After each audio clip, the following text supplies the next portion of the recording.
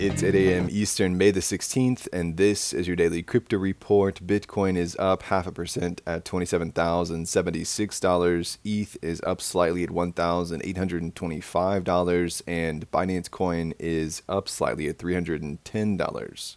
SEC Chairman Gary Gensler spoke at the 27th Annual Financial Markets Conference, saying the crypto markets are generally non-compliant and built on a false narrative of decentralization. He compared the regulatory standards of crypto platforms to those of traditional exchanges, emphasizing that the SEC would not permit the same practices seen in the crypto space. Gensler also highlighted that 3 of the 4 recent bank failures in the U.S. were linked to crypto, suggesting that the interconnection between traditional finance and crypto can potentially lead to financial market issues. His anti-crypto narrative continues and goes against other widely held beliefs. The U.S. Secret Service and the Bay Area Regional Enforcement Allied Computer Team revealed some interesting things in the Reddit AMA, focusing on crypto-related crimes and victim assistance. The agency said that the blockchain represents an amazing opportunity to trace the flow of money, saying if you wanted to hide your transactions, use cash. They also highlighted the prevalence of crypto hacks in 2022, with 776 million stolen in various attacks. The Secret Service has a dedicated team focused on crypto crimes and has recovered millions in stolen funds.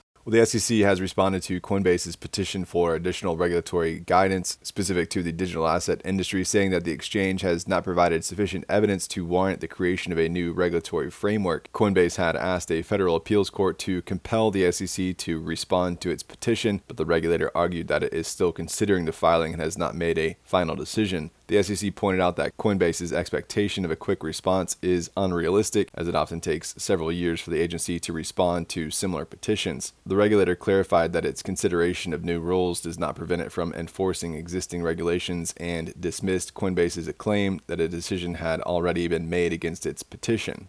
Tron CEO and Huobi stakeholder Justin Sun has made allegations against Li Wei, the brother of Huobi founder Li Lin, claiming that Li Wei acquired Huobi's native token for free and sold it for a significant amount of cash. Sun stated that Li Wei received millions of HT tokens without any cost during the initial distribution and has been consistently selling them off. Following Sun's accusations, the HT token jumped over 3%. Sun wants the HT DAO committee to work with Li Wei to negotiate a refund and arrange for the destruction of his remaining HT tokens. And finally, there are now over 1 million wallets that hold more than one Bitcoin token. The significant milestone indicates that long-term sentiment towards the leading crypto by market cap remains strong despite market fluctuations. The growth in these wallets saw a notable surge between November and January following the collapse of crypto exchange FTX and a decline in Bitcoin prices. That's all for us today. Visit us at dailycryptoreport.io for sources and links, and listen to us everywhere else you podcast under Daily Crypto Report.